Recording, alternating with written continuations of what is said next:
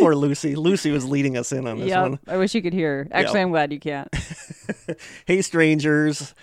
No, that totally just threw me off because you and I were quiet to record and Lucy was whining upstairs. Because she's dying. She is, because she can't come down here and be on the podcast. So she's up there just whining away.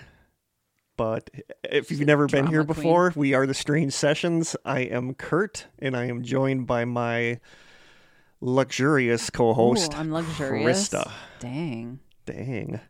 Dying. How is Krista? Good. My stomach is my hair not too short? Your hair looks Kurt perfect. was all worried. I don't like when people have long hair and they're like, I'm going to get my hair cut short. That drives me nuts because I like long hair. 7 inches cut off, but it's still pretty long. No, it looks good. Yeah, it looks nice. Thanks. I got the seal of approval from Kurt. Yeah, you did. You did.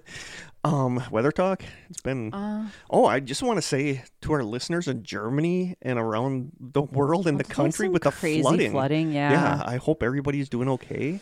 Manitowoc got hit really, really bad. We got like 5 inches of rain in one day. I think we got 7 inches. Yeah, it's and crazy. It was, there were cars floating down the street. Really? Oh, yeah. I didn't hear of any flooding here. The trailer park that's down the street from my apartment is flooded really bad. That waterfront wine bar that I go to with my friends sometimes, 5 inches of water in there because they're along the river. So they're like, their terminals and stuff are ruined. Wow. So it was bad. Here everything is uphill from the lake. Yeah. So at least we have that going for us. But I don't know if there was anything happening by the river. I was wondering if you had any flooding problems down here whenever. Just ants. Yeah. No, I mean if you go up the road and turn right, there's some flooding. No, it's like a straight. It's really downhill to the lake. We'd never have to worry about any kind of flooding here. So that's nice. That is very nice. But it was bad. So in Germany, like some places are just getting nailed with I heard flooding, a lot of people died too. Yes, so it's not just damage. All of our strangers are doing okay. Yeah. Do we have listeners in Germany? We do have listeners in Germany. Okay, awesome. Hi, German listeners. We love you. I'm German. I'm very German, actually. Where was it that we were big? Was it Hungary? No, Slovakia. Slovakia, and apparently upstate New York, which is awesome. Hey, New York. I know of a couple listeners in that area, but I've never been to upstate. I would love to see upstate New York. I've been to like Manhattan. That's about it. Yeah, I've been to New York City, but. Shout outs to our newest strangers, and those are Andrew Jackson, who don't believe is the president. Time traveler. Yeah. Donna Martin Krolik, Kate, Tui Wong. Kate. That's what her name. I think it's Kate. Tui Wong, Michelle Kutzer, and Ashley Marie Baker. Sweet. And I want to give a special shout out again to Allie and Ev for sending me that. I sent you that video. Yes. They sent me just this super sweet video of them talking to me and like so nice. about what the podcast means to them and everything, and it's just so sweet. So Allie and Ev, love Such you guys. Like sincere emotion. Yes, in their love voices. you guys so much. Yeah, thank you guys. They plan on coming to the Midwest next year, so we might have them on the podcast. Yeah, if they can get over this way. Like people say, I'm going to be going to Minnesota, so maybe we'll swing by and see you guys. Yeah, it's like a 7-hour drive. It's like a 7-hour drive. Maybe but more. Sophie and Adam did it. Oh, they totally did. Yeah. We need to see. I know we need to see Sophie and Adam again too. Making me miss people. Housekeeping. Well, we have a camera sitting here, a video camera. We have some lights. I bought some equipment and.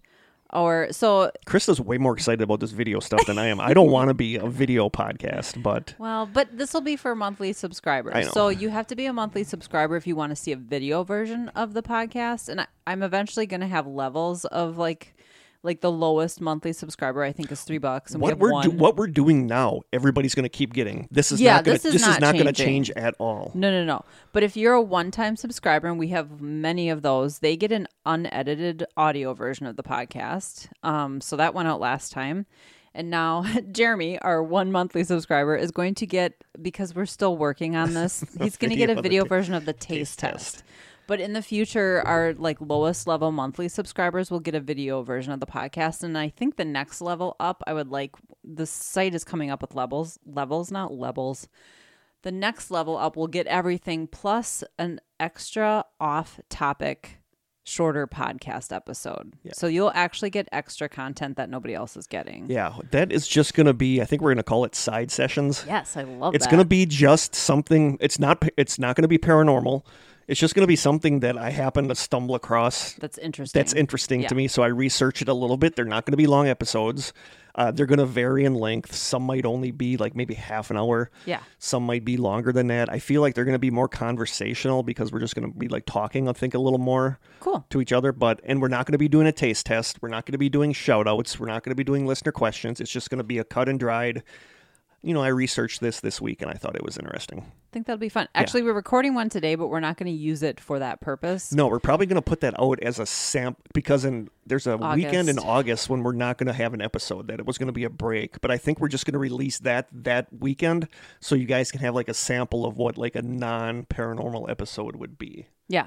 And when I talk about levels, I'm not talking about expensive. I think, like I said, our base level for monthly subscriptions is $3 a month. So maybe the next one up will be like $5.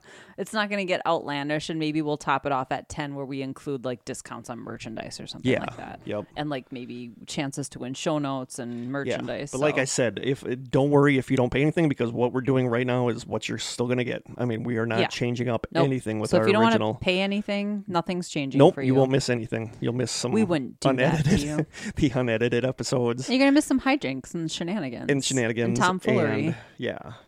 Oh, the thing with Josh blew me away where he brought a package to Meyer.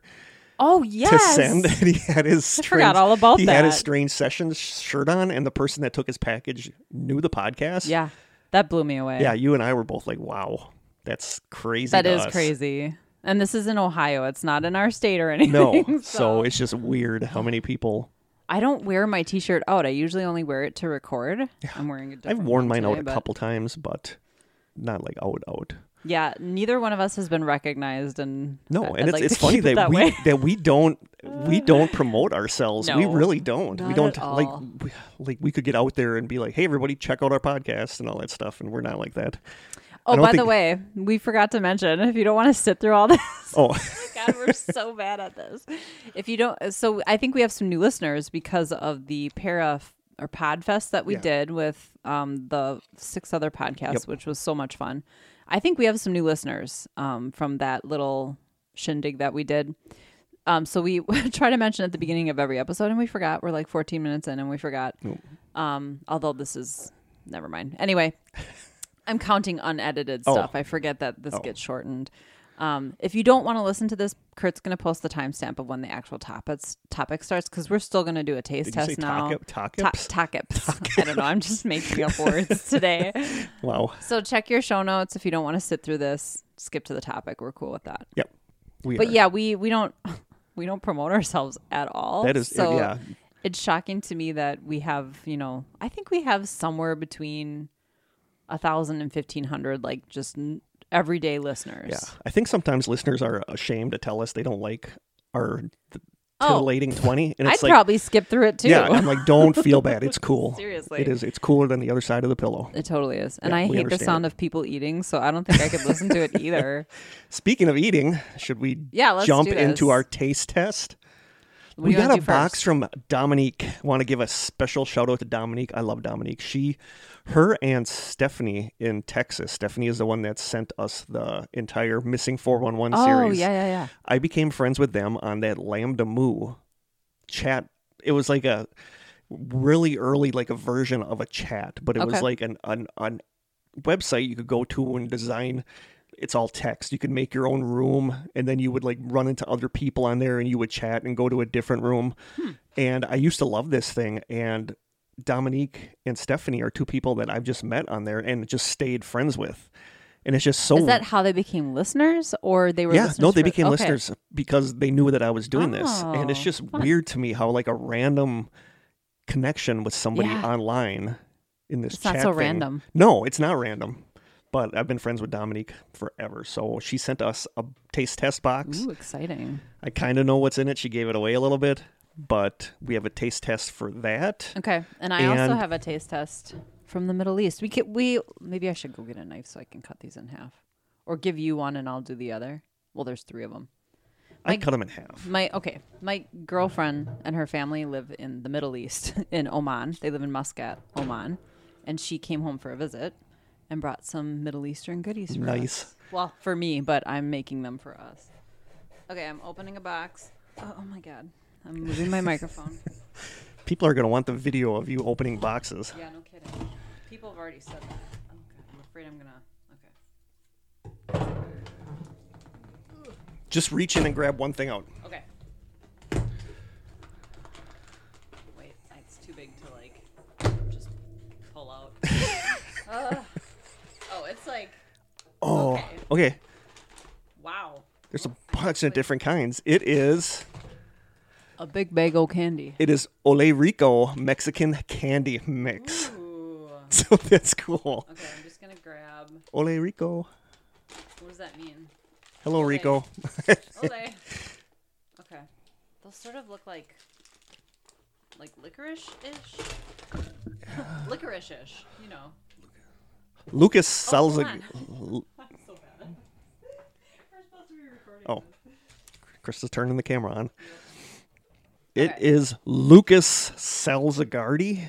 It looks like a licorice whip kind of thing. Yeah. A whip This duck on the cover with means sunglasses. some And serious he business. looks real. He's the like, driver cool. of the serious bus. He's like cocky, cool. Yeah. Hi, Jeremy. Hi, Jeremy. Okay, let me take a picture of this. It would be better to have like an intern going around with the camera filming us while we eat. That would be so awkward. Like being like, give me more attitude. Give me more tood. Make love Oh to my the God. camera. Make love to the camera. Okay. Ooh, did you see that? It was like, so what is this thing? I don't know There's what like a that little is. packet. Is that like a sauce that It goes? is. There's a sauce. So we're supposed to put a sauce on it. I am so confused. I'm also watermelon flavored hot candy. Oh, I warned no. you. You got a warning. Oh no. Strips and Tahini? tamarino flavored sauce. Well, so I have to. Ugh. So I was excited about this until you harshed my mellow with I one harshed your certain word. Hot. Hot. Well, I can't get the sauce open. Good. Oh, I got it. No. I'm just wow. There's This something looks really so strange weird. about this. Okay. Make sure you're taking pictures of these. Okay, and I'm going to have to. I need paper towel. Yuck. I'm gonna have to run up. How are we supposed to eat that? I'm gonna go get. Should we have just dipped the licorice pieces in in the nasty looking weird? It looks like taco sauce. I'm gonna run upstairs and get a couple things. Okay. I'll be right back. Be right back. This is just weird. I don't know if I'm gonna like this. Yeah, I don't know that I'm gonna like it. All right, I brought you. I'm gonna put a little bit in a bowl for you. This is very bizarre. This is probably the weirdest taste test because I did not expect this. Oh, it looks like ground beef. It does look like ground beef. It looks like raw ground beef with taco sauce on it. It better not be really spicy or I'm gonna whine a lot. Here, I'll just give you a little. All right. And here's a fork. It just so you don't looks get your hands all so dirty. weird. Wow, this is very complicated. Okay. Are you ready? I'm gonna smell it first. I'm putting the whole wad. It doesn't smell I am doing the hot. whole wad at once. Wow. There's so many jokes in there. Okay. Ready? Ready.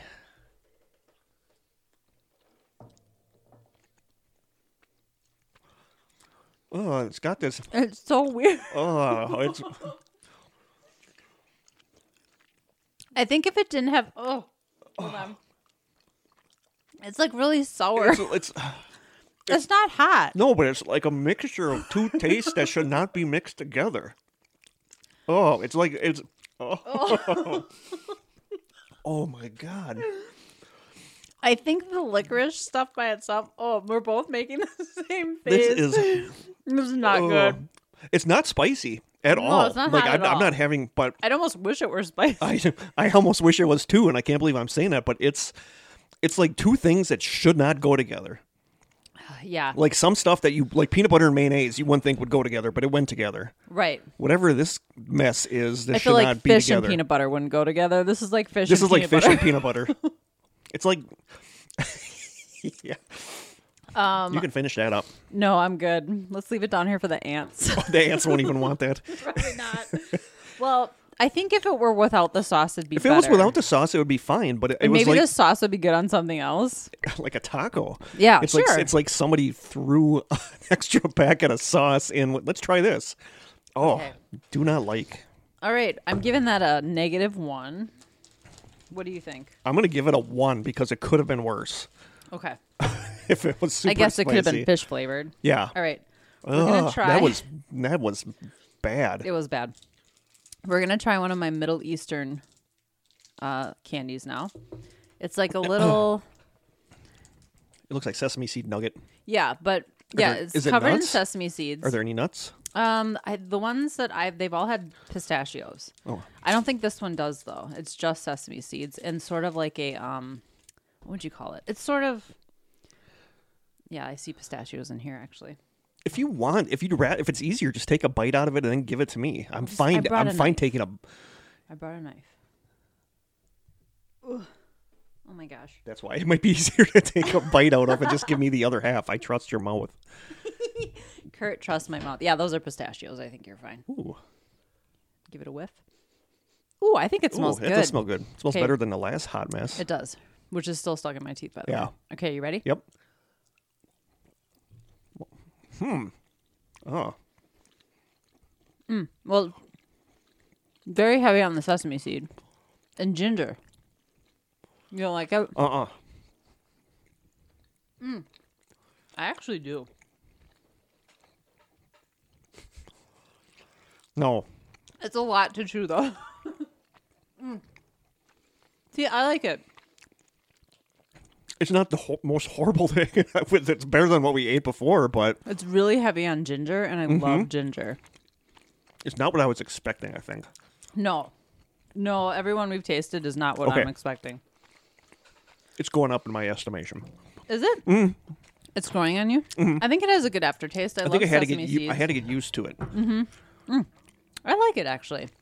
I'm going to give it a 6. I'm going to give it a 7. Okay. All right. Okay, that's not bad. Now I kind of like it. It got rid of the other taste.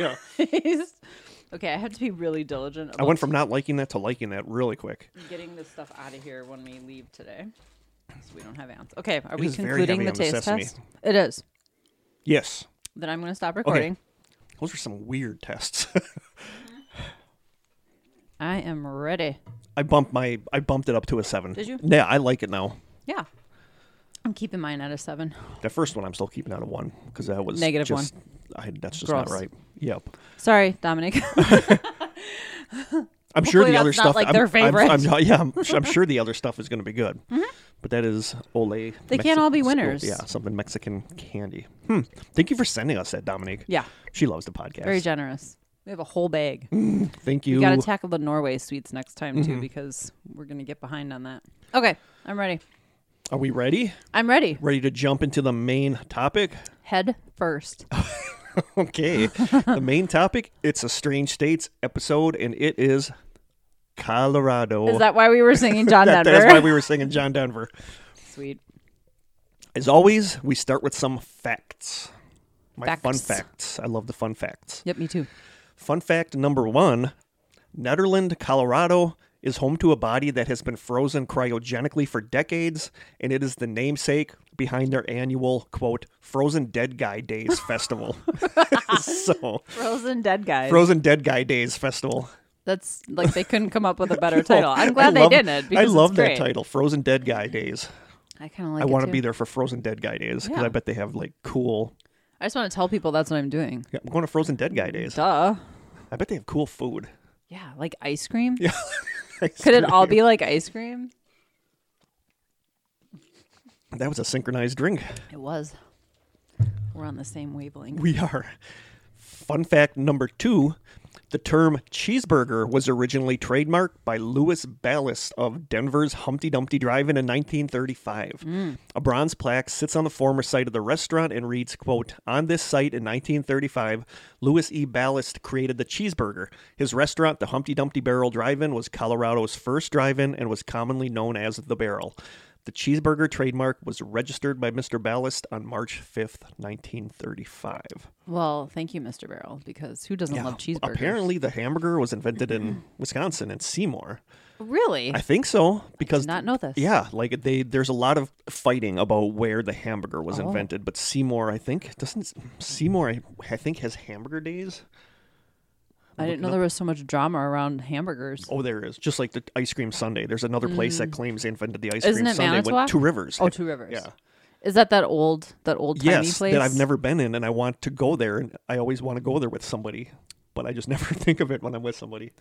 Yes, Seymour Hamburger Fest 2021, home of the hamburger. All right. But apparently, Denver was home of the cheeseburger. All right. Like they're like, why wouldn't we put cheese on why would this? you not put cheese on that? I can't believe the dairy state, Wisconsin, didn't come up with we dropped cheeseburgers. the ball. We did drop the ball on that. Fun fact number 3, Loveland, Colorado. Do you know what Loveland, Colorado is known for? I actually knew this before I started researching, but I just always thought this was cool. Loveland, Colorado is known for their Valentine's Day remailing program. In 1945, the town's postmaster and the stamp club came up with the idea of restamping Valentine's Day cards. They tried getting the program noticed, but it didn't really gain any traction until February 14th, 1950, when bandleader and singer Guy Lombardo was named Loveland's honorary mayor for the day. He wrote and recorded the song, There's a Lovely Lake in Loveland. After that, the remailing program really took off. What does that mean? What? Remailing program. Are you going to explain that? Yes. Okay. Every year, over 120,000 Valentines are sent to Loveland and then remailed back out with a special Valentine's Day collector's envelope and postal stamp. That's cute. It's super cute. Like, I don't know if I know anybody that actually did it, but I know that this is a thing because I remember seeing this on the news that you'd send them like if I wanted to send you a Valentine, I would send it there in like a sealed envelope already, so that and then they would put a stamp on it, like a special Loveland. They have like rubber stamps that they stamp like from Loveland, like the Valentine's capital of the world. So you get your same card back, but it gets sent to the person then from there. Oh, gotcha. Yeah, but I know a lot of people do that. So 120,000 Valentines a year they send from there. So it's a cute idea. That is a super cute idea. But let's Loveland, Colorado. Number 4 is Emma Crawford. From the website pikespeak.com, it says, quote, I remember somebody said that I say quote too much, so I'm going to try getting away from saying quote during the episode. Isn't it the proper way to cite a source? It is, but I don't feel like I feel like I do it sometimes when I don't have to. I can just say it's from this website. I think it was an Instagrammer, and I don't think he said it was a bad thing. He actually enjoys counting it. I don't, because when I'm editing it, I'm like, oh my God, I say quote too much. So I think see who it But was. if I say it's from pikespeak.com, I don't think I have to say quote because I'm saying where it's from. Do you know what I mean? Oh yeah, I guess. Anyway, from the website. Oh, it's his name is Christopher Kane, by the way. Thanks, Christopher. From the website pikespeak.com. Arriving in Manitou Springs in 1889, an ailing woman named Emma Crawford hoped the fresh air and effervescent mineral springs would cure her tuberculosis. Sadly, this wasn't the case. In 1891, Crawford passed away due to complications related to her condition. Though her time in Manitou Springs was short, she was smitten with the quaint mountain town. In fact, she loved Manitou Springs so much that she requested that her body be buried atop Red Mountain, one of the city's most famous peaks. Crawford's fiancé worked with numerous townspeople to bury the coffin and remains of Emma Crawford at the Red Mountain summit. Nearly 40 years later, a series of winter and spring storms unearthed the coffin and sent Emma zooming down the muck and mire of the mountainside.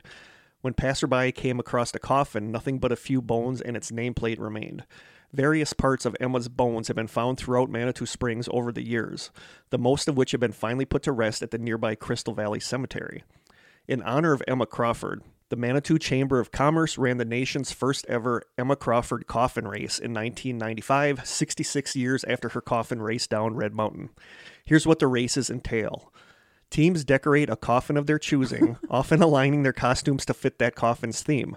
Each team has 4 runners who push the coffin and 1 Emma who rests inside the coffin as the team races other coffins down the mountain to the finish line. Wow. So that is the Emma Crawford coffin race. All right. Which I think is cool. Yeah, morbid and fun. It's like, would she be happy about that? I hope so. It sucks that her bones were scattered all over the place when her coffin slid down the hill. But I think she's haunting that place now until all of her I'm sure she probably is. There's a story in there Yeah, somewhere. I'm sure she is. Fun fact number 5, in Logan County, it's illegal to kiss a sleeping woman. In Aspen, it's illegal to throw a snowball. I know. That's wow. Probably a lot of law breaking going on. Have fun enforcing that one. The city of Sterling does not permit cats to run loose unless they have been outfitted with a special tail light. I don't, a tail light? A tail like light. a light I don't know. on their tail? Yeah, apparently. That also works as a tail light. Apparently. Like if they were going to back up or step on the brakes. Come on. And in Boulder, Colorado, it is perfectly legal to taunt, ridicule, or challenge a police officer unless they ask you to stop. So that sucks for them. Wow. Yeah. Until they say stop. Exactly. Do they just walk up to people and go, stop?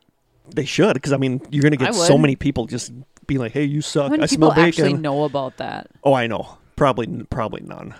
But I always like to look up the funky laws. Do they know you can't throw snowballs in Aspen? I don't Probably know. not. Does anybody get cited for that? I don't know. You know what weird laws we probably have here we're not aware of? We probably do. We probably do. Should look into that. And fun fact, number 6. Although he wasn't born in Colorado, Henry John Deutschendorf Jr. was named Colorado's Poet Laureate in 1974. Who was he? I don't know. Henry John Deutschendorf Jr.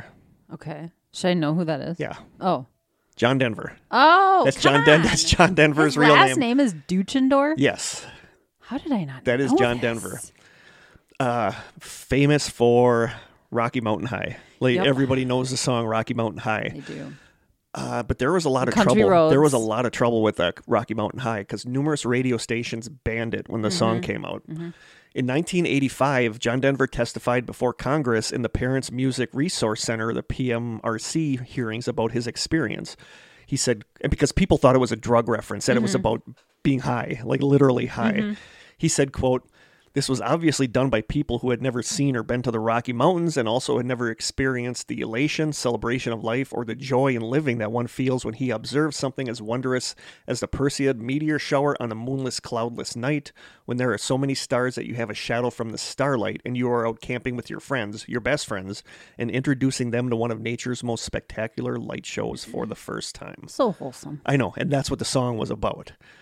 You know, seeing the fire, the lights dancing. Seen it rain and fire in the sky. Yeah, so that's what that was about. And people turned it into something about drugs. Of course. So, and I just always remember, I think I talked about this in the Satanic Panic, the 80s Satanic, but it's just so weird to like watch footage of the PMRC of them testifying before Congress when it was John Denver, Frank Zappa, and Dee Schneider from Twisted Sister.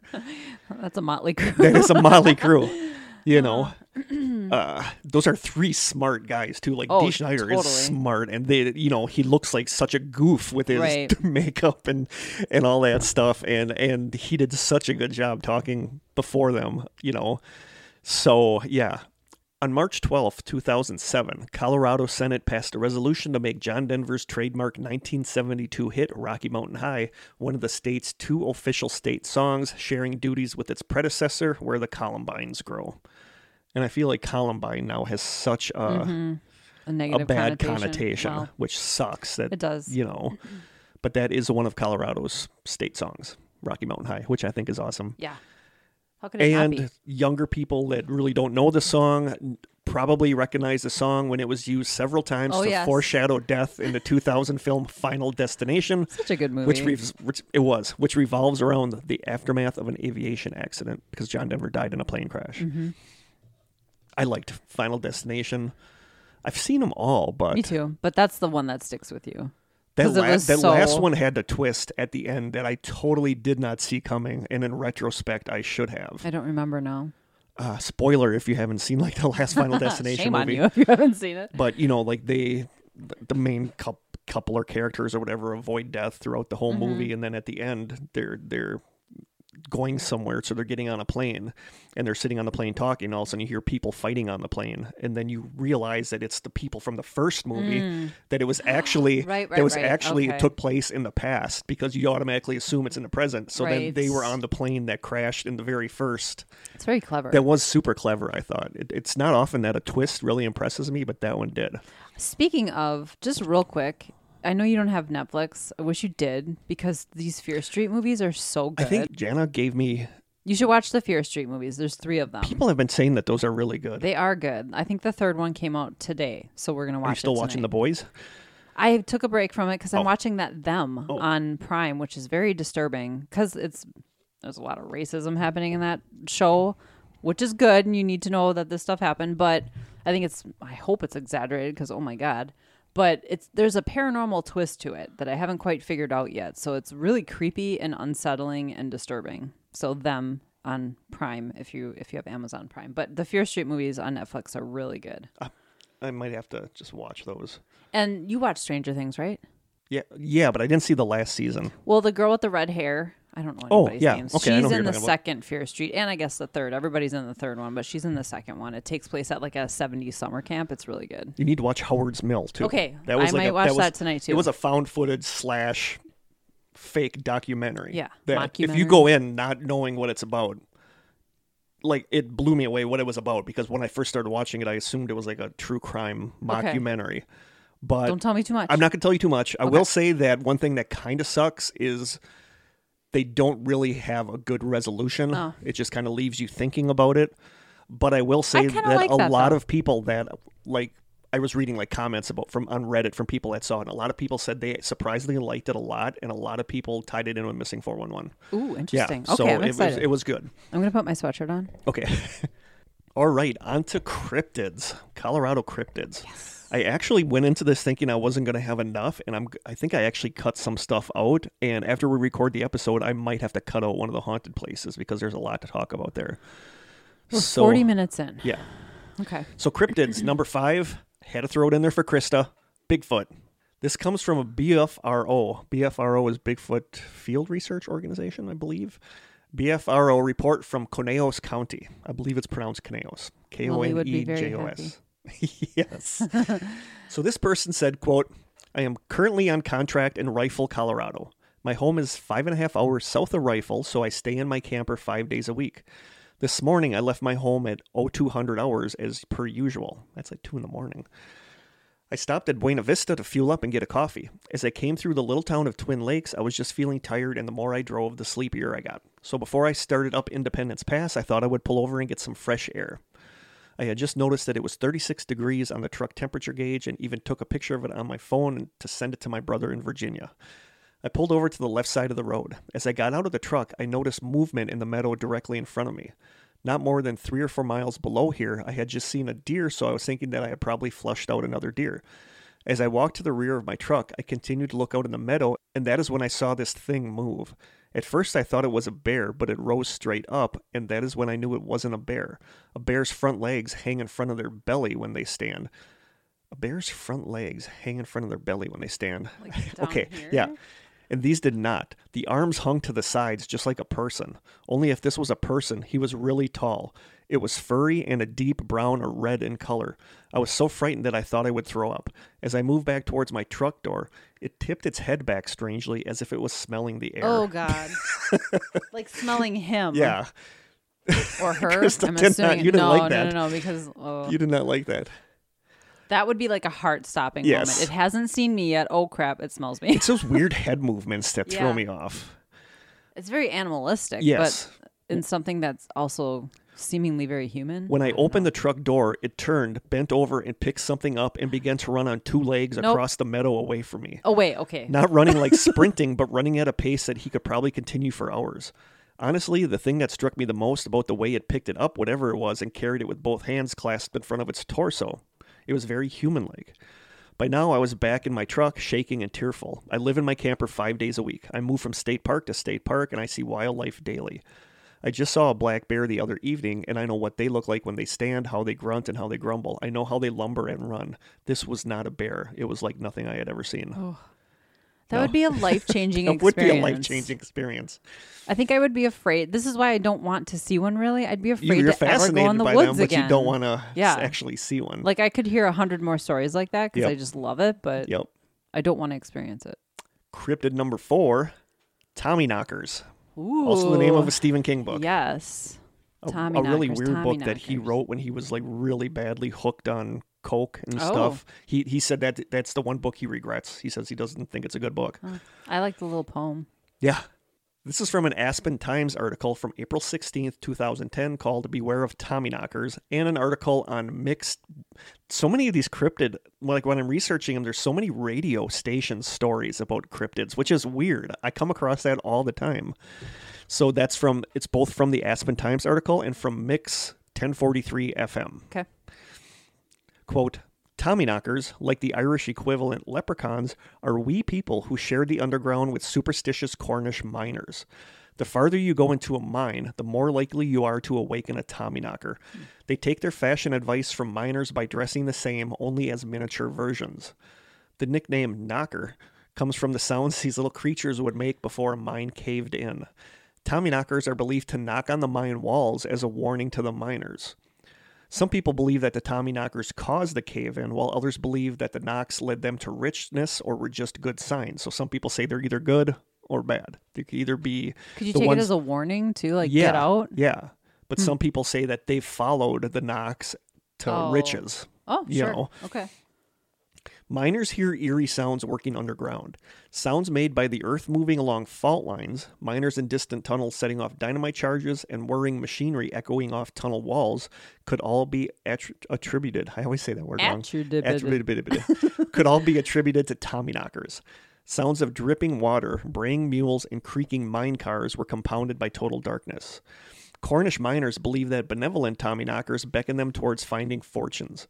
They believe that Tommyknockers warn them of impending disasters, especially cave-ins. Tommyknockers were the diminutive creatures knocking on the tunnel walls, signaling danger. If miners heard the knocking, they quickly left the mines before the cave-in. On the negative side, if you actually saw a Tommyknocker, you were probably going to die. This unfortunate characteristic has never been proven wrong. No one has ever seen one and lived to tell the tale. Trickster Tommyknocker tales were told both in jest and in seriousness. Tools disappeared, items fell down shafts when dropped by deranged wee folk, they extinguished lamps and candles left by miners helpless in the dark, and committed other malevolent folklore. Well, that would be freaky. Yeah, that would be. Mines are like creepy to start with. Oh, yeah. From the website coloradohistory.com, Tommyknockers are invariably described as being about 2 feet tall, green, skinny with glowing red eyes, and they are serious pranksters. In some cases, the knockers were good, working alongside the men, doing odd chores, and even helping them with mining. However, all too often, the knockers were seen as a malicious and vengeful creature, so much so that the sound of their voices, the knocking of their hammers, or even their rare appearance struck fear into the hearts of the miners and would cause them to leave the mine and refuse to go back, causing the closing of that particular mine. This was the case in the Mamie R mine. The desire to become rich drove the less superstitious men to this mine, and it continued to run. The first real accident in that mine was the death of Hank Bull. Having heard what he insisted was the voice of a boy down a newly dug but yet unshored tunnel, Bull headed down the tunnel in search of the lost child despite the warnings of his friends. After several minutes, the men heard him scream, and as they rushed to the tunnel entrance, the ceiling collapsed on Hank, killing him. The story of this event soon went around the area, and the men left that mine for less dangerous mines, leaving only a small crew to work it. Those who remained claimed to hear whispers and voices when no one was around, even on occasion seeing a strange shape move past them only to disappear when they looked for it. The new focus of mischief was the windlass that lifted men. Is it windlass? Windlass? Windlass. How's it spelled? Windlass. Oh, I would say windlass. Okay. I'll leave, I'm going to edit that out. The new focus of mischief was the windlass that lifted men, ore, and rocks from the mine. Attached to the windlass was a bell that was to be rung 3 times when a load was ready to come to the surface. Many times the bell would ring and the bucket would be pulled up only to be discovered it was empty. The second death in the mine was directly related to this windlass. In November 1894, the bucket fell and hit a man standing below it, crushing his skull and killing him instantly.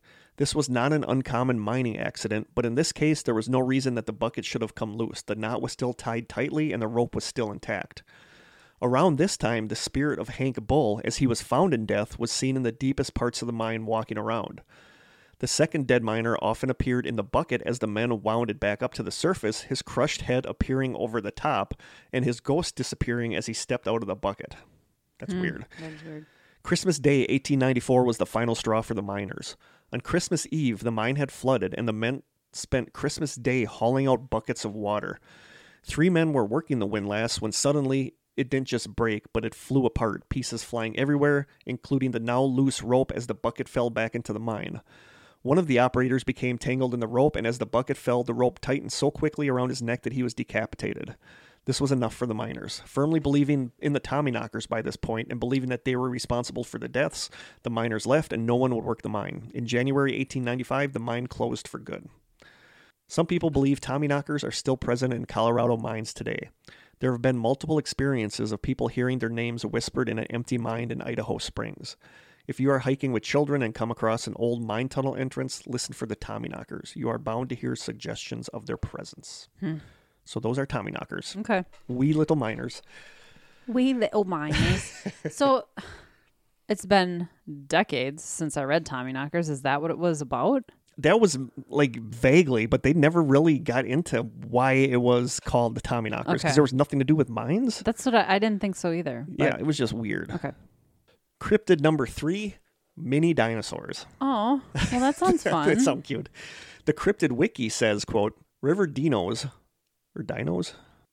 Well, Dino was the name of the dinosaur. The Flintstones. I think it's dinos. River dinos, also known as river lizards, mini rexes, prairie devils, and an assortment of other names, are reptilian cryptids from the American West with a high number of sightings in the Four Corners regions of Colorado.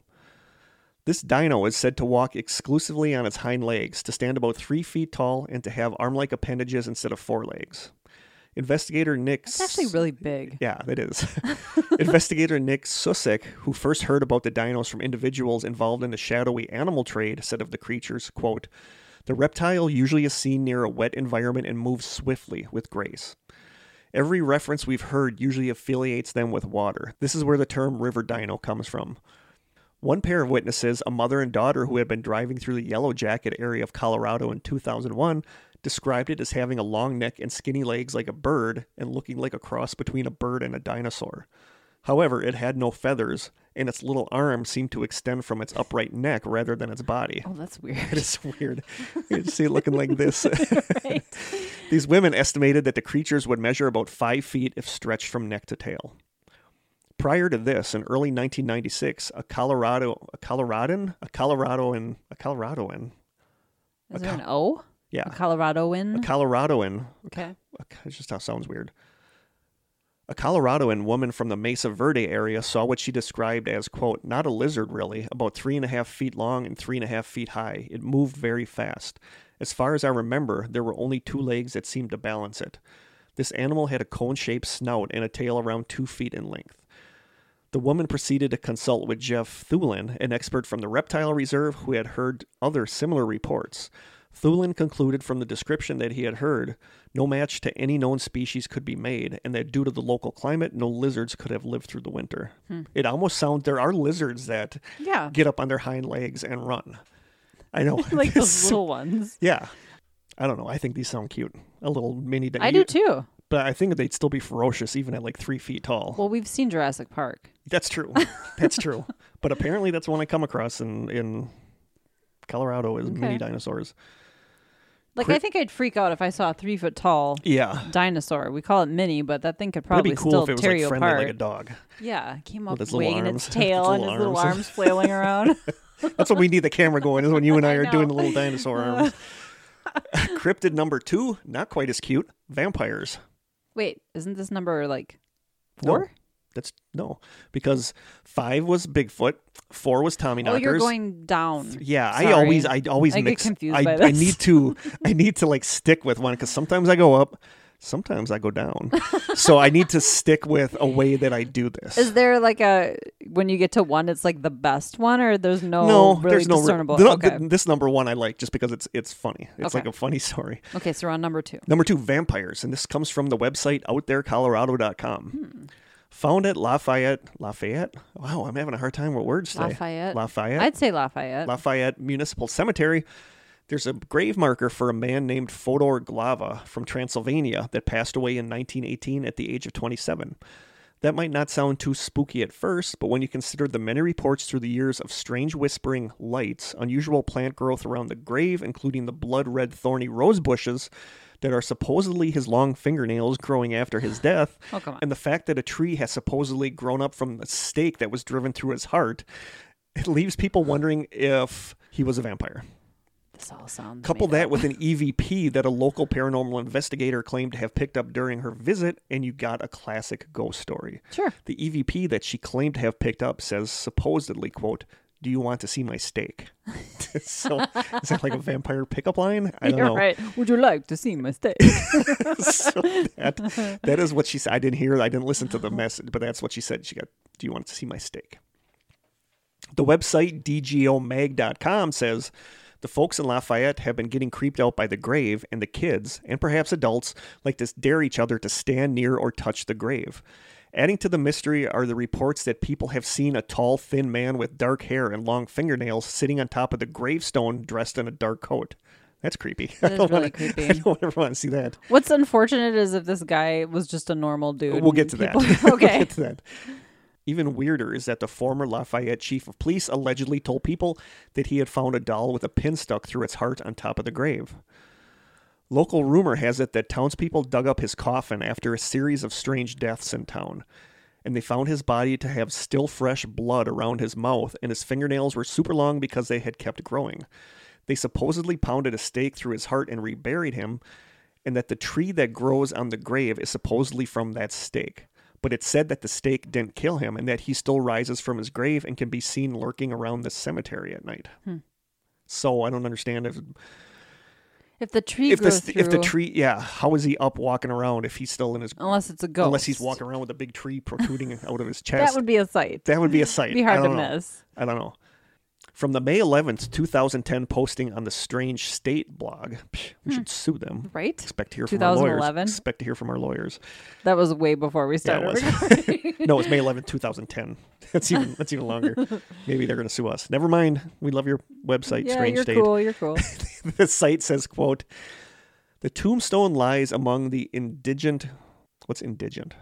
The tombstone lies among the indigent graves. I think that means like... I don't know. Makes me think of indigenous, but I don't think that's the same thing. I'm going to look that up. We want to sound learned. Learned.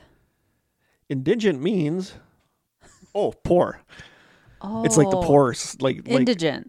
Yeah. Did I say it wrong? All about the emphasis. Okay. On the wrong syllable. Well, Indigent. whatever. In the Indigent. poor, because like in Manitowoc, we have the one that has like the poor people and like the insane from the insane asylum. Yeah. Oh. Yeah. That's sad.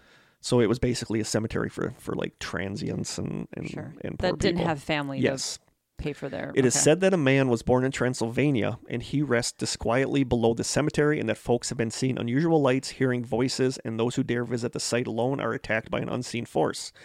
Some have claimed to have seen spirits hovering around the grave. Those wary of whatever dwells below in the earth have been known to leave behind tokens meant to dissuade any evil forces, like voodoo dolls, salt, and rosaries. Truth be told, according to reports in the Lafayette Leader, there are actually two men in the grave, both minors. Fodor Glava, aged 43, was born in Austria, and John Trandifer, aged 27, was in fact from Transylvania. Ostensibly, both men were brought to Colorado during the booming days of Rocky Mountain mining, but influenza struck down Glava, and Trandifer, the other guy, succumbed to pneumonia. Since the men had no family on these shores, they were interred among the less fortunate. So they were just put into the same grave together, like, there you go. However, the men were given one tombstone to share. Crudely etched into a wet cement slab was a scant epitaph for each.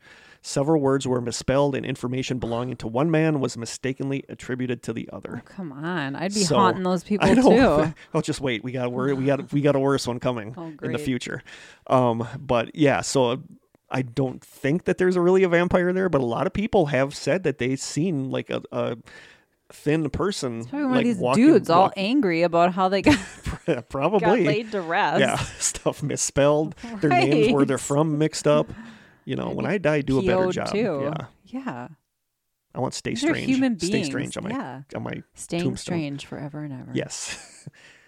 And cryptid number 1. I love this one. This might be one of my all-time favorite cryptids. It is Colorado's famous Slide Rock Bolter. Yep. Okay. I've never heard of this. From the Awesome Cryptid Wiki, it says, quote, the Slide Rock Bolter is a bizarre whale-like creature recounted by the lumberjacks of North America during the 19th and early 20th centuries. It is believed to live in the mountains of Colorado, but this beast only lives on mountains where the slope is more than a 45-degree angle. It has an immense head with small eyes and a large mouth. It has a tail ending in a flipper like a dolphin with enormous grab hooks on it. So imagine a whale laying at the top of a mountain, looking down the mountain with its back fin holding onto the mountaintop. Wow.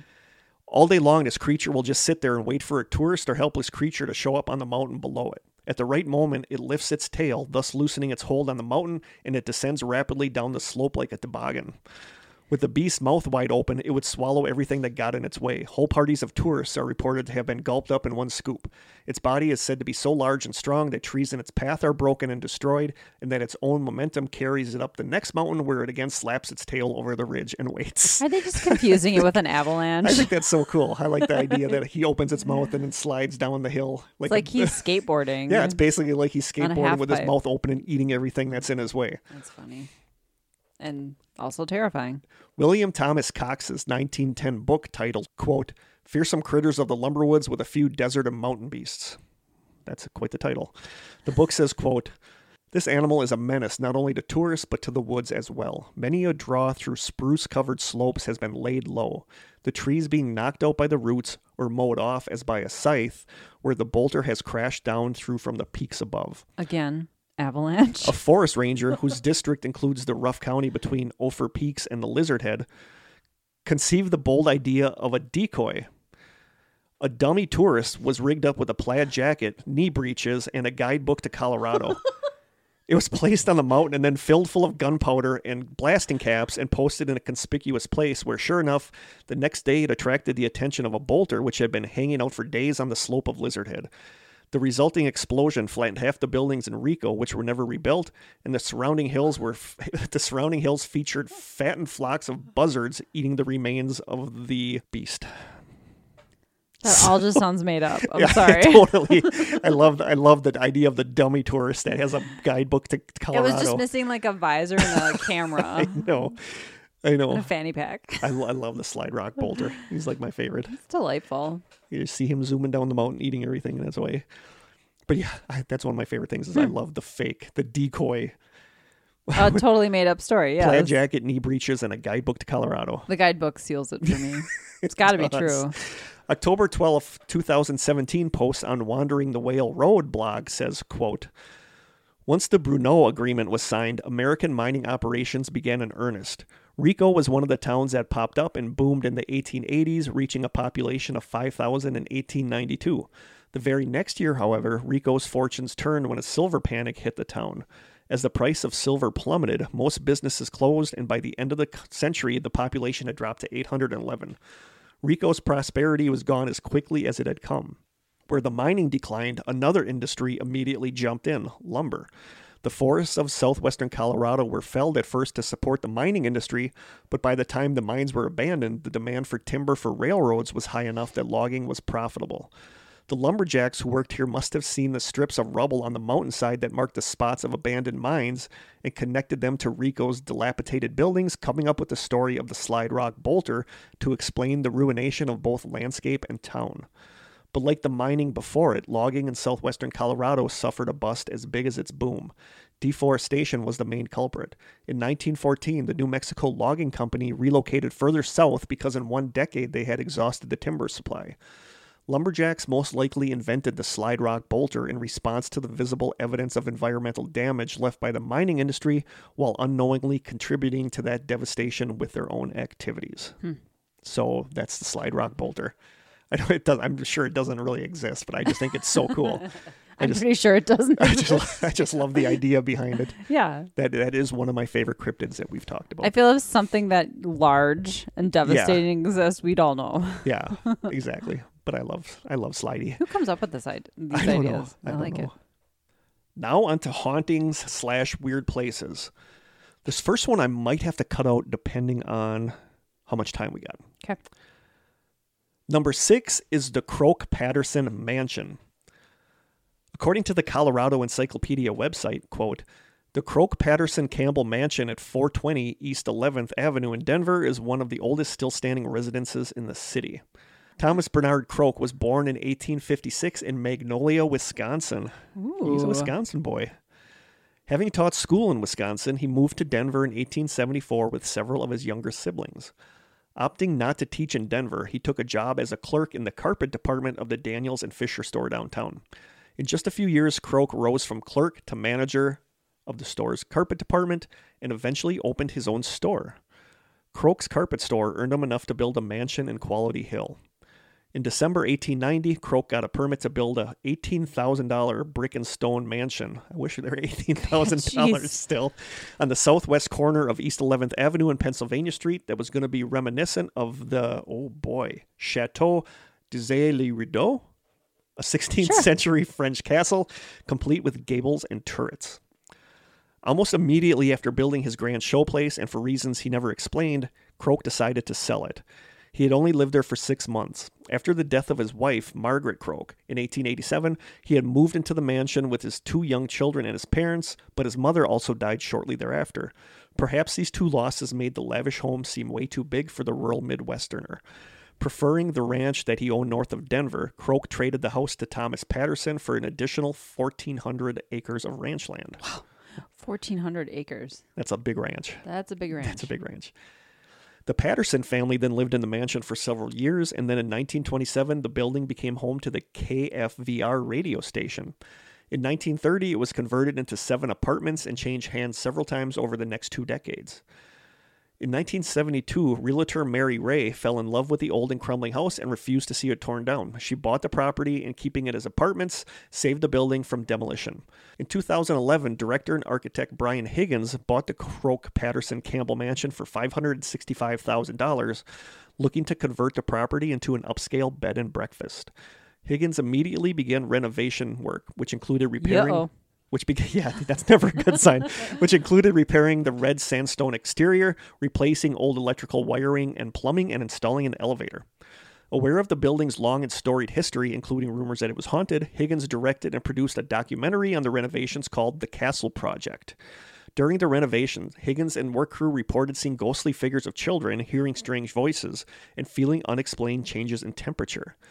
In 2011, Anne Alexander Leggett and her daughter Jordan published the book, quote, A Haunted History of Denver's Croak Patterson Mansion. In an article on the Westworld.com website, Anne discusses some of the things that are said to have happened in the building. She says, quote, a woman that was pregnant stayed there. Okay. I believe it was a woman. Oh, it wasn't her pregnancy then? No, it was like somebody that stayed there. Gotcha. In the late stages of her pregnancy, she was obviously pretty uncomfortable. One morning, she was just in bed and not feeling well and couldn't roll over, and an apparition appeared to her and offered her hand and actually helped her roll over in bed. The apparition told her, "My name is Kate." Thomas Patterson's wife was named Kate or Catherine, so that's one of the stories people don't know so much about. The same woman's husband had an office up on the 3rd floor, and he had a desk in between these 2 little closets, and they had a couch on the right-hand side, and he always had his drawers locked. And she said you could sit on the couch and watch the drawers open and close, and then you would get up and check, and they would all be locked. Oh, that's weird. That is weird.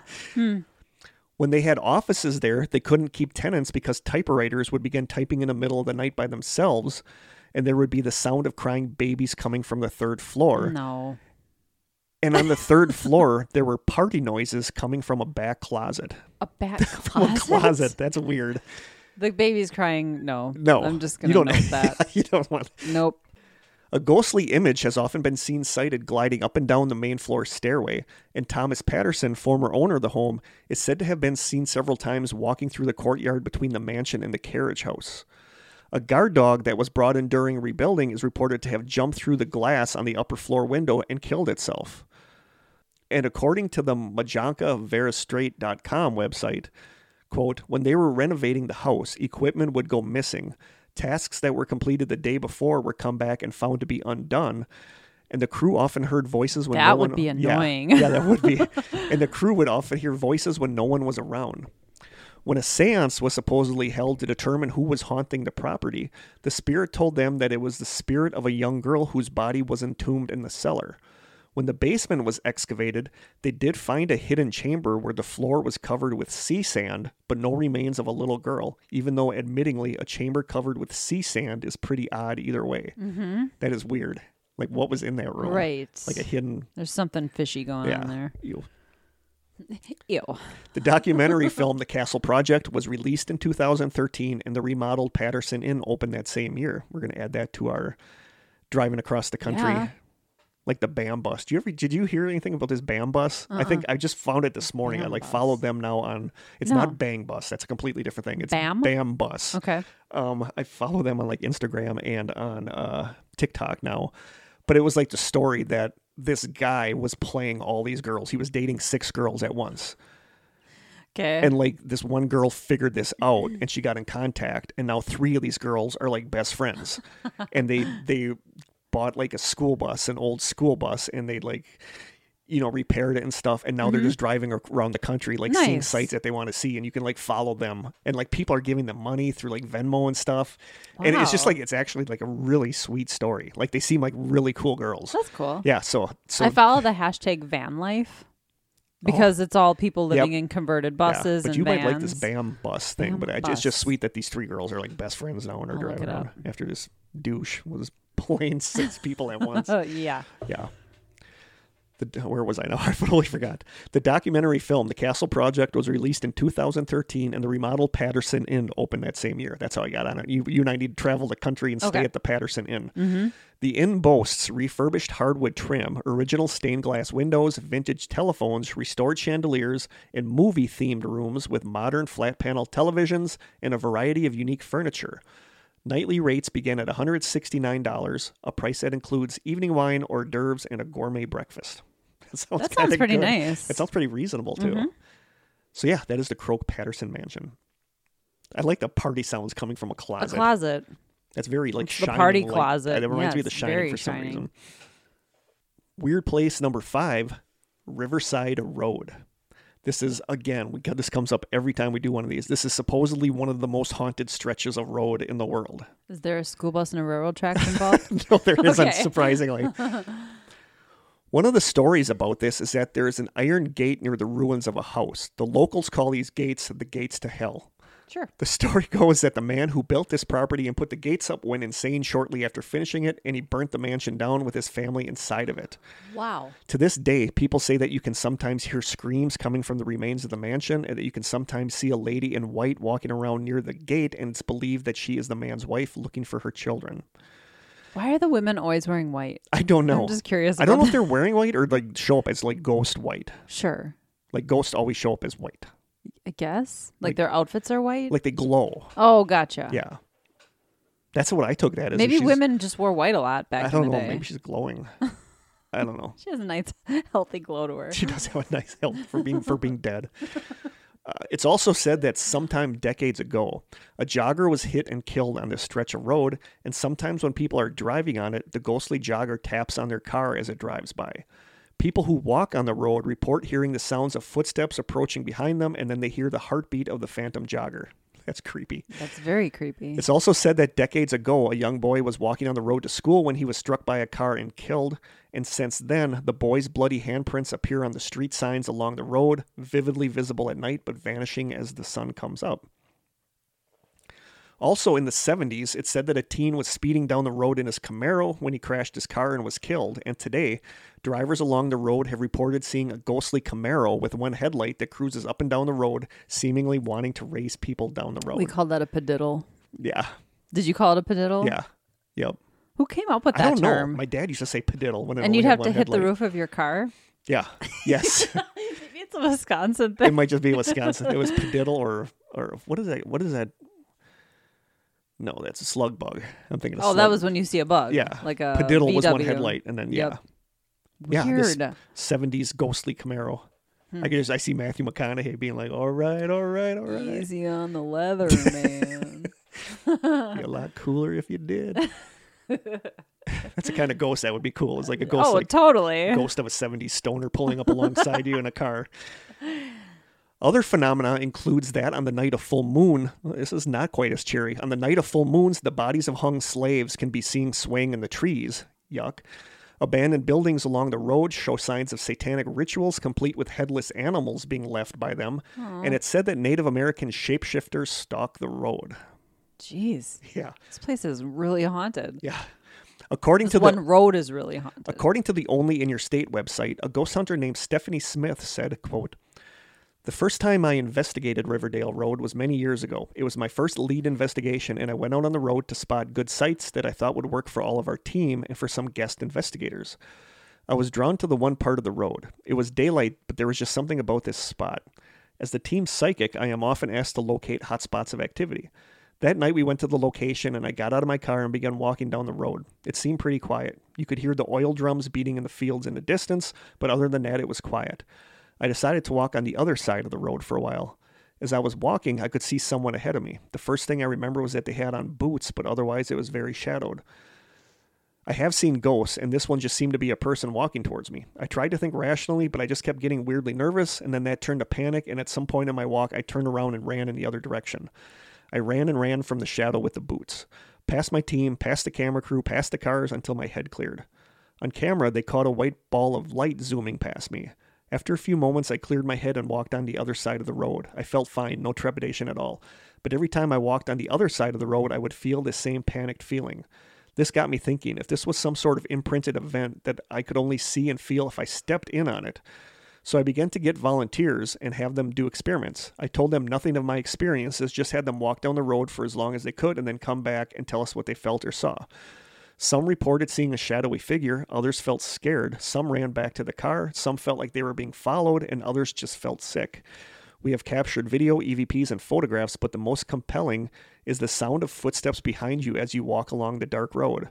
I have never found any historical evidence to support this story, but I keep looking. There are too many people that feel the same thing. So creepy. There's just so many stories of haunted roads. Yeah. You know, we have one near here, somewhere near here that has there's Boy Scout Lane. Boy Scout Lane, is that in Manitowoc? No, Boy Scout Lane is... But it's around here? Yeah, I think we talked about Boy Scout Lane and the haunted, or like the Wisconsin. Did we talk about Boy Did Scout we? Lane? No, I don't think we did haunted. We did like think we did. cryptids. We did creatures. Yeah, we have an episode that we have to do yet about Yep. Okay. Number 4, and again, I'm going down, I think. Okay. I don't know. I got to get better at I think you numbering started at these. 6, right? Yes. Okay. Number 4 is the Central City Masonic Cemetery. That's a lot of That's a lot of sisses. So one of the stories about this cemetery is that when you are there, you will notice a little boy seeming to follow you around the cemetery from a distance. Well, that's creepy. If you try going up to him, he will run and hide behind a tombstone or a tree, and when you go there, he's nowhere to be found. That's creepy. That's like found footage horror movie creepy. But most of the legends in the cemetery have to do with the woman in black. This is a woman in black, not in white. Okay. According to Teresa's Haunted History of the Tri-State blog, she says, quote, on November 1st, 1887, a local man named John Edward Cameron passed away after a brief illness. Paralysis of the heart was given as the official cause of death. Paralysis of the heart. I guess his heart stopped. Okay. Cameron had moved to the area with his family when he was just 7 years old and grew up to be a loved and respected citizen, even serving with the town's fire and rescue squad. At the time of his death, at age 28, he was unmarried, but it was rumored that he had been courting a woman who lived near Bald Mountain. The town mourned his death, but a mysterious woman in black seemed to take his passing very hard. Every day from November 1st, 1887 to late June of 1888, a young woman would visit the grave. On one occasion, she planted a yellow flower on the grave. Suddenly, however, the visits stopped and the young woman wasn't seen for several years. But on November 1st, 1890, the young woman returned and laid a bouquet of blue columbines on John's grave before mysteriously gliding out of the cemetery. That's creepy. Gliding is always creepy. So columbines are a flower? Yes. Okay. This yearly vigil continued in the same manner until 1899, when a group of a dozen or so men, acting on the rumor that the young lady was actually a ghost, staked out the cemetery on November 1st in an effort to uncover the woman's identity. They were not disappointed. That evening, a woman came into the cemetery and laid her flowers upon John's grave. The men noted that she appeared to be very beautiful, but her mourning clothes were of an outdated fashion. They were so mesmerized that it wasn't until she exited the cemetery and started up the hill toward Bald Mountain that they decided to run after her. As they crested the hill, they found the woman nowhere in sight. Since then, it's said that the lady in black still walks the cemetery every November 1st, visiting the grave of John Cameron, who many believe was her suitor in life. She has also been seen roaming the cemetery on April 5th, following the same pattern of her November visits. After all these years, her identity is still unknown. I couldn't find any firsthand really accounts of people going there. Sort of like the urban legend. It's like the Poe toaster, the person that would go to Edgar Allan Poe's grave every year. That people would, dozens and dozens of people there waiting to see the toe poster, the Poe toaster, The toe poster. to see the Poe toaster. And that's kind of what this is like, but it sounds like this was a ghost. I don't know. I was more intrigued by the boy the that would follow you, or the boy that would that's follow creepy. you. Number 3, and this one I think is like fascinating, and you know what movie this makes me think of totally. Number 3 is, I think it's Cheeseman. Cheesman. Cheeseman Park. Sure. Cheeseman. It sounds like a Wisconsin thing. Totally. Cheeseman Park. From the Haunted Rooms website, quote, Cheeseman Park is a gorgeous 80-acre park in downtown Denver. In 1858, General William Larimer arrived in what is now known as Denver, and he claimed the land from the Arapaho Indians. Claimed the land. He basically took it from them. Probably slaughtered a bunch in the process. In November, the general designated 320 acres of land to be used as Mount Prospect Cemetery. It was his intention that the most influential residents of Denver would be buried on the crest of the hill, while criminals and the poor were to be buried at the edges of the cemetery. Ordinary middle-class people would be laid to rest in the space between. What happened, though, is because it was a rough mining town, the cemetery began to fill up with less than savory characters. One of the first people buried in the cemetery was a man named John Stoffel. He shot and killed his brother-in-law over what is believed to have been an argument about gold dust. Not the wrestler Gold Dust, but like legitimate gold dust. I've never heard of the wrestler Gold Dust. Gold Dust. Yeah. Stoffel was charged with murder and was publicly hung from a tree, after which his body and that of his brother-in-laws were crammed into a coffin together and buried at the edge of the cemetery. Isn't that a crazy idea that people would actually go watch people hung. be hanged? Yeah. Like, why would you want to do that? But I still feel like people still do that when they go witness executions. Why would anyone want to do that? But it was like a public thing where anyone could go. Yeah, kids used to go. It was like a picnic. Executions are for the family. Yeah, of, like, people the used to bring their victims kids, and it was like a picnic. That's crazy. It is crazy, but, How disturbing. I'd be traumatized for life. I know. Ugh. So yeah, Stoffel and his brother-in-law were crammed in a coffin together and buried at the edge of the cemetery. What's with burying people together? I don't know. As more and more ruffians and hooligans were... nothing worse than ruffians and hooligans. As more ruffians and hooligans were buried there, the well-to-do people of Denver decided to be buried elsewhere, and Mount Prospect became a cemetery mostly for criminals and the poor.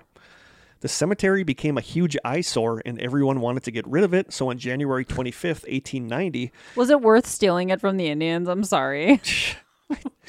I don't know. On January 25th, 1890, Congress authorized the city to rename the area Congress Park. According to the website, quote, City Hall gave immediate notice that anyone who cared should make arrangements to remove the remains of their loved ones and have them reburied elsewhere within 90 days.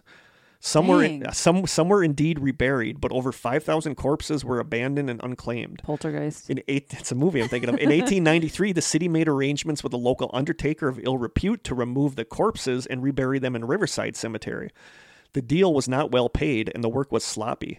The caskets were only 3.5 feet by 1 foot. What? And anyone not decomposed enough to fit into the small boxes were broken up and forced in. Oh, my God. One local woman apparently warned the workers to utter a prayer over each body on earth, or else the dead may return, but they laughed in her face and sent her away. Wow. There were rumors that some of the workmen even stooped so low as to loot the coffins and stole the brass nameplates. And gold teeth, and like teeth. So soon stories of corruption surfaced. It was noticed that the number of actual reburials taking place and being charged to the city did not tally up with the number of boxes of remains being actually delivered to Riverside Cemetery. An investigation was launched, and the result was that the removal of the bodies was never completed. The holes were filled in, and the bodies are still there under the park's surface, which was completed in 1907. So, I know. So many things wrong with the website says, today the spirits have not managed to find rest. There are frequent reports from visitors and the nearby residents of paranormal activity in Cheeseman Park, both in the daylight hours and after dark. Many visitors to the park have described feeling inexplicably sad or feeling unexplained dread, which seems totally out of place considering the park is meant to be a fun place for the whole family. Other visitors say that they have heard the sounds of hundreds of whispering voices and moans echoing around the park. Krista's shaking her head. No. Similar to what residents reported hearing at the time of the graves being exhumed. One of the common sightings of a ghost in Cheeseman Park involves the spirits of little children who are often seen playing in various areas of park in the dead of the night. However, they will disappear when people get too close. This also happens with a female spirit who frequents the park. Witnesses have seen her singing to herself as she wanders in the park, but she vanishes suddenly when people get close. There have also been various sightings of strange mists and shadowy figures among the trees, and sometimes the outline of old headstones can be seen in the moonlight. One of the strangest phenomena that has been reported is that many visitors to the park experience an odd sensation if they lie down on the grass. They say that after lying down for a short time, they feel as if they are unable to stand up, as though some force is pulling them down from inside the earth. No, Krista's noping all over this one. Nope. The residents who live in the homes that border the park also say they experience strange occurrences in their homes, ranging from shadowy figures and poltergeist activity to the confused wandering spirits that were reported by the residents back in the 1890s when the bodies were exhumed. And that's totally poltergeist. It totally is. That is totally poltergeist. But is there a swimming pool that's under I just can't construction? wrap my mind around telling people you got 90 days to get your loved 90 ones' days. remains out. That's crazy. Like a 3.5 foot coffin, and then they shove if their bodies weren't decomposed enough to get in there, they would break them apart. Oh my gosh. And then they're just like, hell with it. And they just put the park up over all Why is this place so haunted? I know. That's just Talk about nuts. a dumpster fire. I think that's one of the craziest places we've talked Yeah. about. One of the craziest Now I know what you histories. were talking about before when I was like, About the Yeah. about cemeteries and stuff. oh my Yeah. gosh. Maybe 2 in a coffin isn't as bad as No kidding. getting all busted up and then thrown in a At least little they got coffin. a coffin. At least they got to be laid to rest together, I guess. No good. Number 2, of course, knowing we were talking about Colorado, you knew we had to talk about this place. Stanley Hotel. Stanley Hotel. The Stanley Hotel was built in the early 1900s by F.O. Stanley, creator of the Stanley steam engine. That's a bucket list for me for sure. Yeah. And I was never really into it until I looked at pictures of it and stuff. It looks beautiful gorgeous, there. yeah. I know we have listeners that have stayed there. The hotel opened in 1909 and it was pretty opulent, catering mostly to the rich and the famous. Guests have included the unsinkable Molly Brown, John Philip Sousa, Theodore Roosevelt, the Emperor and Empress of Japan, and tons of actors and actresses, and one writer that we will get to. Famous writer. Yep. And actually one of the guys from Hellier, I can't think of his name. He was like a resident investigator there for, I think, being years. a resident investigator there would be a Right? dream job. According to the Legends of America website, in addition to its regular guests, the hotel is also said to play host to a number of otherworldly visitors. The most notable is F.O. Stanley himself, who is most often seen in the lobby in the billiard room, which was his favorite room when he was alive. On one occasion, he was said to have appeared during a tour group's visit to the billiards room, materializing behind a member of the tour. It's weird. Bartenders at the old hotel also report having seen F.O. stroll through the bar, disappearing when they try to cut him off at the kitchen. Not to be left out, Stanley's wife Flora also haunts the hotel, continuing to entertain guests with her piano playing in the ballroom. Employees and guests have reported hearing music coming from the room, and when they take a peek in there, they can see the piano keys moving. However, as soon as someone walks across the room to investigate further, the music stops and no more movement can be seen upon the keys of the piano. According to an article on TripSavvy.com called, quote, "The 7 most haunted spots in the Stanley Hotel," a few areas around the hotel are known to be super active. One of them is the grand staircase, where ghostly figures are sometimes seen walking up and down the stairs. In 2016, someone staying at the hotel took a photo of the staircase when there was supposedly nobody on it, and in the photo you can see what looks like a woman wearing an old-timey dress. I should look that up. Is it white? I don't know if it's white or not. Room 428, this is where Krista wants to stay. Room 428 is supposedly very active, including furniture that moves around on its own, and it's said that there is the ghost of a cowboy seen in the room that stands at the edge of the bed watching visitors as they sleep, and he's sometimes been known to kiss the ladies. Doesn't he know it's illegal to kiss sleeping I ladies? don't know if it's there. I don't know if it's there. Kiss a sleeping woman. Ghostly cowboy's not super scary to me. Isn't that basically a hat man? Yeah. Okay. Now it's scary. Now it's scary again. According to the Real Unexplained Mysteries site, most of the ghosts in the Stanley Hotel seem to congregate in room 418. Staff that work at the hotel believe that this room is by far one of the most haunted locations in the building. On numerous occasions, guests in this room have been awoken by the sound of children playing outside the room door. When they get out of bed to shout at the kids in the hallway, they find nobody there. On other occasions, the occupants of the room have heard children crying throughout the night in the rooms on either side of them. When they complained about the children the next morning, they were told that there were no kids currently staying at the hotel. More disturbingly, the beds in room 418 often give off the impression that someone is sleeping on them. There are deep body-shaped impressions laid into the mattress as if an invisible being is laying there. Creepy. Yeah. The ghosts of the Stanley Hotel are very frequent visitors, and it is widely known as a popular paranormal location. Visitors are constantly witnessing unseen hands yanking at their clothing and disembodied voices. There are many complaints throughout the year from visitors who have woken to find their blankets taken off of them and folded neatly at the end of the bed. I mean, it's scary and also very polite. I wish I had that kind of ghost in my apartment that would like clean stuff up for me. That's something that I don't want to be in bed and have something happen to No. me. It's such a vulnerable Yeah. position to be in. Like you said, like you hate the thought of like, and then feeling something like pulling the blanket Yeah. off of you. It reminds me of Paranormal Activity. Those Yeah. movie. Oh my Yeah. gosh. The concert hall is also known to be really haunted. A man named Paul worked at the Stanley from 1995 to 2005 and died of a heart attack while en route from the hotel to the hospital after suffering chest pains. Known as a jack of all trades, one of Paul's responsibilities was to enforce the hotel's 11 p.m. curfew. It's not uncommon these days to hear a faint and ominous "get out" in the hours after 11 o'clock, although it's unclear if he'd be so bold as to shush the hotel founder Flora Stanley, who can often be heard playing the piano some 7 decades after her demise. A construction worker sanding the floor just a few years ago believed Paul was brazen enough to physically nudge him to the door after feeling 2 arms pull him back. Paul is also known to flicker the flashlights of touring groups. And now we get to the most famous room, which is room 217. This is the most famous room in the entire hotel, and for good reason. There was a maid named Elizabeth Wilson who was lighting the gas lamps in the room many years back, but room 217 had a gas leak that blew the room apart and flung her body a story down. She did survive with a few broken bones and continued to work at the hotel for a few more years, but for some reason she chose to stick around here after her death. Elizabeth still keeps to her housekeeping routine as people return to the room to find their luggage unpacked, shoes being lined up, hear disembodied voices, and shadows seeming to pass through the walls. Actor Jim Carrey also stayed in room 217. It's believed he had an experience that was so frightening he demanded another room away from the Stanley Hotel. Interestingly, Jim Carrey refuses to talk about what happened that night. There have also been reports by unmarried couples claiming that a ghostly woman goes in their bed and lays between them. That's a prude. What a prude. Right? Maybe she's kinky. It could be too. You're going the other way. I was going one way, you were going the other way. And of course, famously, Stephen King and his wife stayed at the hotel in 1974, staying in room 217, arriving in the fall just before the Stanley closed for the winter. Tabitha. I love that name. They booked the room pretty easily considering they were the only guest in the hotel. King wandered around the eerily empty hotel as staff prepared it for closure. That night, Stephen King says, he had a terrifying dream where his young son was being chased through the hotel hallways by a malicious animated fire hose.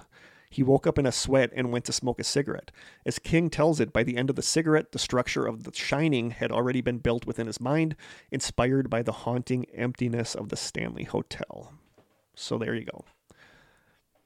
Like, I love the book The Shining and I love the movie, but they are two completely different beasts. They are very different. I love, I know there's been remakes of The Shining and stuff, but the one of Stephen King's scenes from a book that always like sticks in my memory is where Danny, in the book, not in the movie, in the book he's outside and they have the topiary animals, topiary animals, like the bushes like shaped like animals, and he's out playing, and every time he looks back up at them, they've moved and they're like looking at him, and that scene has always stayed with me for some reason. It's and creepy. that wasn't in, I think they did it in the later remake, the television remake of The Shining, but it's never going to be as creepy looking on TV as it is in your mind. Yeah. But the scene with the topiary animals always like stuck with me from the book. The Kubrick's movie is like a masterpiece, but it's so different. I heard Stephen King didn't like it. No, Stephen King did not like it. He liked the TV version better. Yeah, because he did the TV version. Yeah. But the Shining movie... Oh, he did? Yeah. Oh, I didn't know that. The Shining movie is a completely different beast. It's just as good. It is perfection. When I watched that, I think it's called Room 237, because in the movie they changed it to Room 237, and in the actual spooky room at the hotel was 217. Probably so everybody doesn't try to rent that room. It could be, but they think Kubrick changed it. There's a documentary called Room 237. Oh, really? Have you ever seen that? No. It goes into all the stuff about that how... That would be cool to watch. Yeah, but it goes into all the weird stuff about how the movie was Kubrick admitting that he was the one that filmed the fake moon landing. Oh. Yeah, like there's a scene where Danny has this like a sweater on with the Apollo spacecraft on it, and it goes into all this stuff. And there's a lot of weird stuff about the movie. There's like theories that the movie is about us taking the land from the Indians. There's really? Yeah, I'm trying to think of themes in the movie that are just there's hint weird at that. ones like I don't see the connection. When he's locked in the pantry. Yeah. They have like the cornstarch. It has like the Indian logo like behind him. Really? Yeah, but there's like weird. That's very subtle. There's weird theories about the movie. There's all this stuff about how places in the movie can exist. Like when he's talking to the hotel owner at the beginning, there's a window behind him. Oh. But then based on stuff that happens in the movie, there shouldn't be a window there. And there's like really weird stuff in the movie. Okay. Yeah, there's a lot of people that talk about this scene where I think it's his wife was looking down the hallway and there was that thing dressed like a dog or a bear that was obviously doing something inappropriate. I can't say it on here. But they both look up and look out the door. Yeah. And there's a lot of people fascinated with that scene because that's like, where did that come from? Right. And it was something in the book.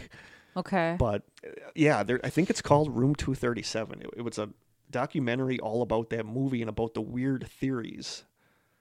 It's a great movie though. But yeah, that's where Stephen King got the idea for The Shining, was staying at the Stanley. And then ghost hunters have been there. They did their, I think, live investigation there. It's just, and there's like caverns underneath. So the place is just like massive. And I would love to stay there. Yeah. I think, did Stephanie? I know some of our listeners have stayed there. Okay. So if you guys have, let us know how it was. Was it weird? Was it scary? Was it just cool? I don't know, because I feel like when I watched it on Ghost Hunters, one of them was staying in the room where like the closet supposedly kept opening or stuff like that, or their shoes. Now that you say that, I think I did watch that. That was a long time ago, right? We're going to add that to our Strange Sessions bucket cross-country list. bucket list. When we steal that Mystery Machine. Yes. Mobile home. Mobile home? Camper? RV. RV. RV. Oh my God. So that is number 2. That is number 2. Surprisingly, it wasn't number 1 for Colorado. This is where I went by what I think is interesting. Okay. So that leaves us with number 1, which is pretty much the entire town of Cripple Creek, Colorado. Okay. The town started out as a gold mining town, but as isn't that a song? It might be. Up on Cripple Creek. Yes, it is. The town started out as a gold mining town, but as claims dried up, people took the wood and stuff from their buildings and moved them completely elsewhere. Just take your building down and go somewhere else. But a few people stayed behind and stuck it out in the town. In 1991, the town got a little boost when gambling was legalized and some of the town's buildings were converted to casinos. But this is still like the quintessential little Colorado mining town. Like I can picture like one main street, buildings on the side, and most of this comes from the Legends of America website. The first place we'll look at there is the Colorado Grand Casino. This place is said to be haunted by a ghost known as Maggie. The site says, quote, usually appearing on the top 2 floors of the building, the sound of her high-heeled shoes can often be heard echoing down the halls.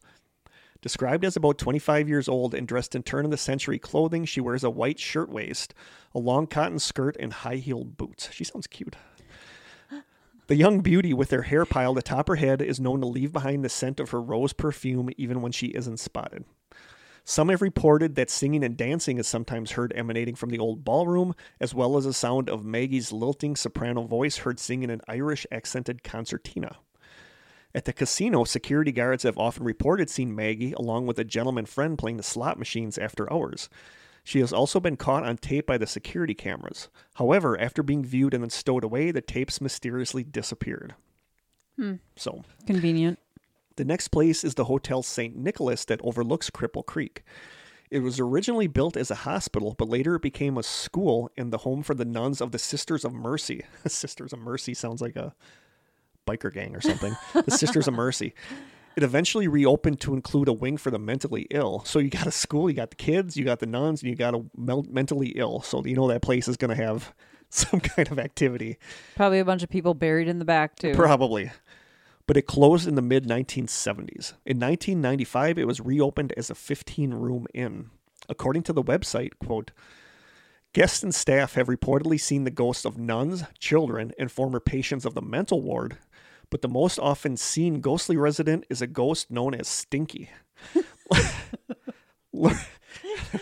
It sucks to be known as Stinky the ghost after you die. Lurking at the back staircase of the old hospital, Stinky makes his presence known with a sewage-like smell. The apparition of an old miner with no upper body is also sometimes seen. Another ghost, that of a little boy affectionately known as Petey, has been seen throughout the hotel, but is most often responsible for stealing cigarettes and moving items around the tavern. Mischievous little guy. Petey and Stinky. The next place is Buffalo Billy's Casino. During the mining days, this was an exclusive men's club. I don't know, like we don't really have men's clubs anymore. It wasn't like a brothel. I don't think it was like a brothel. I think it was just like where guys could go to get away from their wives. And smoke cigars or something. And smoke cigars and play poker and whatnot. Single malt liquors. Exactly. According to the website, for reasons unknown, a 6-year-old spirit of a young girl took up residence in the building and has remained there ever since. Known as Lily, the friendly little girl has sometimes been seen sitting on the stairs cradling a rag doll in her arms. Looking incredibly real, an employee once asked her if she was lost, to which Lily replied, quote, "No, I'm not lost. I live here." When the employee left to get a security guard, the pair returned to find the little girl gone. On another occasion, when a tourist was playing the slot machines, she lost track of her daughter. When she began to search, she found her daughter perched on the staircase. Asking her daughter what she was doing, the young girl said she was playing with Lily. Lily evidently has an artistic side, as her drawings, numbers, and letters are often found in the hallway at the top of the staircase. Although the walls are scrubbed down, the drawings always reappear. According to the tales, Lily is also said to like balloons, but only in certain colors. For example, if a blue balloon is left for her, it will pop. However, if a purple balloon is left for her, it will begin to wander around the building on its own. Lily sounds cute. Others have seen a little girl peering down from an upstairs window to the streets below. The next building is the Imperial Hotel. It was built in 1896, and in the early 1900s, it was run by a George Long. George married his first cousin. Oh, that's a no-no. George married his first cousin, and they had a son and 2 daughters. I think that was like really common back in the day, though. The oldest daughter, Alice, was born with a severe mental disorder. Probably because your mom and dad are cousins. First cousins. As Alice became older, she became harder to control, and they kept her locked in their apartment. A few years later, George was going down the stairway to the basement when he fell to his death. It's not known how it happened, but rumors say that Alice got out of the apartment and wanted revenge on her dad for keeping her locked up. It's said she snuck up behind him and hit him on the head with a cast iron skillet at the top of the stairs. From the website, quote, "The historic hotel is said to be haunted today by its former owner, George Long, who allegedly likes to flirt with the ladies and play the slot machines. Several nighttime security guards tell stories of how the ding-ding-ding of the slot machines and coins hitting the hopper are heard late at night after the casino has closed. However, when they check the casino floor, no one is there. Later, when the machines are checked for malfunction, none are found. Guests, especially women, have often felt something or someone touching them during the night. Another tale alleges that a chambermaid reports having her bottom pinched by an unseen hand. In the hotel's historic Gold Bar Theater, actors tell of feeling the presence of someone when in the dressing rooms touching their back. Evidently, the daughter Alice has also left her imprint on the historic hotel. If the staff leaves the door to what was once the Long's apartment closed, they sometimes hear the sound of scratching fingernails on the other side of the door. That's creepy. Yeah, that's no. That's a no. Krista's noping that one. The next building is the Palace Hotel. By the turn, this city sounds like super haunted. I mean, maybe that should be our stop. Yeah. The next building is the Palace Hotel. By the turn of the century, the hotel was owned by Dr. Chambers and his wife, Kitty. You don't hear a lot of kitties anymore. Taking care of his patients, the hotel was run by his wife, affectionately known by the guests as Miss Kitty. Priding herself on her service, she offered a number of amenities to her guests, including placing lighted candles throughout the hotel and turning down their beds at night. When Miss Kitty died in 1908 in room number 3 of the hotel, she evidently wasn't ready to leave, as stories have it that she continues to live there. Over the years, guests have told stories of how she continued to provide great service by making sure that the candles were lit and sometimes turning down their beds. Others have reported seeing a vision of Miss Kitty dressed in old-fashioned white nightgown with her long hair down over her shoulders. I feel like there are a lot of really polite ghosts in Colorado. Yep. Other people report seeing the same ghostly figure in the window of room number 3 overlooking the street below. Miss Kitty is not the only ghost said to lurk within these historic confines, as some suggest other spirits continue to roam the old hotel, including a short, fat man, a tall woman, and a blind piano player. Reports include feelings of being watched, people who feel a gentle nudge as they walk up and down the stairs, crashing noises and footsteps in the hall when no one is there, and strange anomalies appearing in photographs. The building was then bought out by Womack's Casino, which I believe it's Womack's Casino now, or maybe not. This is a reader's story from the website. My wife and I were at Womack's Casino overnight on April 3rd, 2008, celebrating our anniversary in room 101. At approximately 1:30 a.m., I awoke to hear a scratching sort of sound coming from our overnight bag. Remembering that I had some beef jerky in the bag, I figured a mouse may have found its way into the bag. I got up and noticed that the bag was touching the bottom of a chair that was in the room. As I leaned on the chair and reached down to grab the bag, I found that the scratching sound was actually coming from the chair itself. The chair was made of a stiff leather or type of wicker. I checked the bag and found nothing wrong with it, no mouse or anything that would make a noise. I moved the bag away from the chair and then did not hear the sound anymore. I fell back asleep, and at around 3:15 a.m. I was in a dreamlike state, I think, because I was laying on my left side facing my wife, and in this dreaming state, I was trying to move my right arm so as to hold my wife, but something was holding my right shoulder back. I must have awakened while struggling to move my right shoulder, and suddenly I awoke. My shoulder was released. I lay there awake for a few minutes, afraid to move and listening for anything. I turned the television on and watched for an hour or so before drifting in and out of sleep. Then I heard scratching on the sheet behind me. Needless to say, I was wide awake again, and all of a sudden the sheet behind me was pulled tight and bounced back with a slight popping sound. I sat straight up, looked around, and saw nothing. That was the end of me trying to sleep. I said a prayer while remembering my father always saying that a ghost cannot physically harm you, just scare you if you let them. I did not hear or experience anything else the next few hours, but woke my wife up early and told her what I experienced. She is a very heavy sleeper and recalled nothing. We checked out by 8:30 a.m. and have not been back since. So, yeah, I think maybe yeah. I wouldn't want to return either. Unless I went there to do an investigation. Exactly. That's different. And the last one is the Victor Hotel. The first Victor Hotel was built in early 1894 by the Woods brothers just in time to accommodate travelers traveling on the newly completed Florence and Cripple Creek Railroad.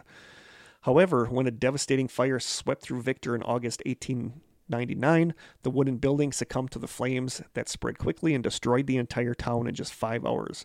The building was rebuilt, this time with brick and stone. One distinctive feature of the hotel was its elevator, which came in handy for yet another function that the building took on. During the winters, when the ground was frozen between October and June, it was impossible to dig graves for those that died in the quickly growing city. As an alternative, the bodies were taken up the elevator and stored on the 4th floor of the building until the ground thawed enough to bury them. It is apparently many of these long-dead residents that haunt the historic hotel today. Though seemingly harmless, several people have witnessed the sight of disembodied apparitions on the 4th floor. Reports include what looks like both doctors and patients, sometimes without arms, legs, or even heads, moving around this place that once acted as a holding cell for the dead. There are other haunted areas in the hotel, including the basement, the elevator, the 3rd floor, and the kitchen. Throughout the hotel, guests often tell of seeing misty forms and hearing footsteps, sometimes accompanied by the sudden rush of cold air. In the kitchen, employees tell of utensils that are suddenly thrown across the room. But the most prevalent ghost is that of a man named Eddie, who allegedly fell down the elevator shaft years ago.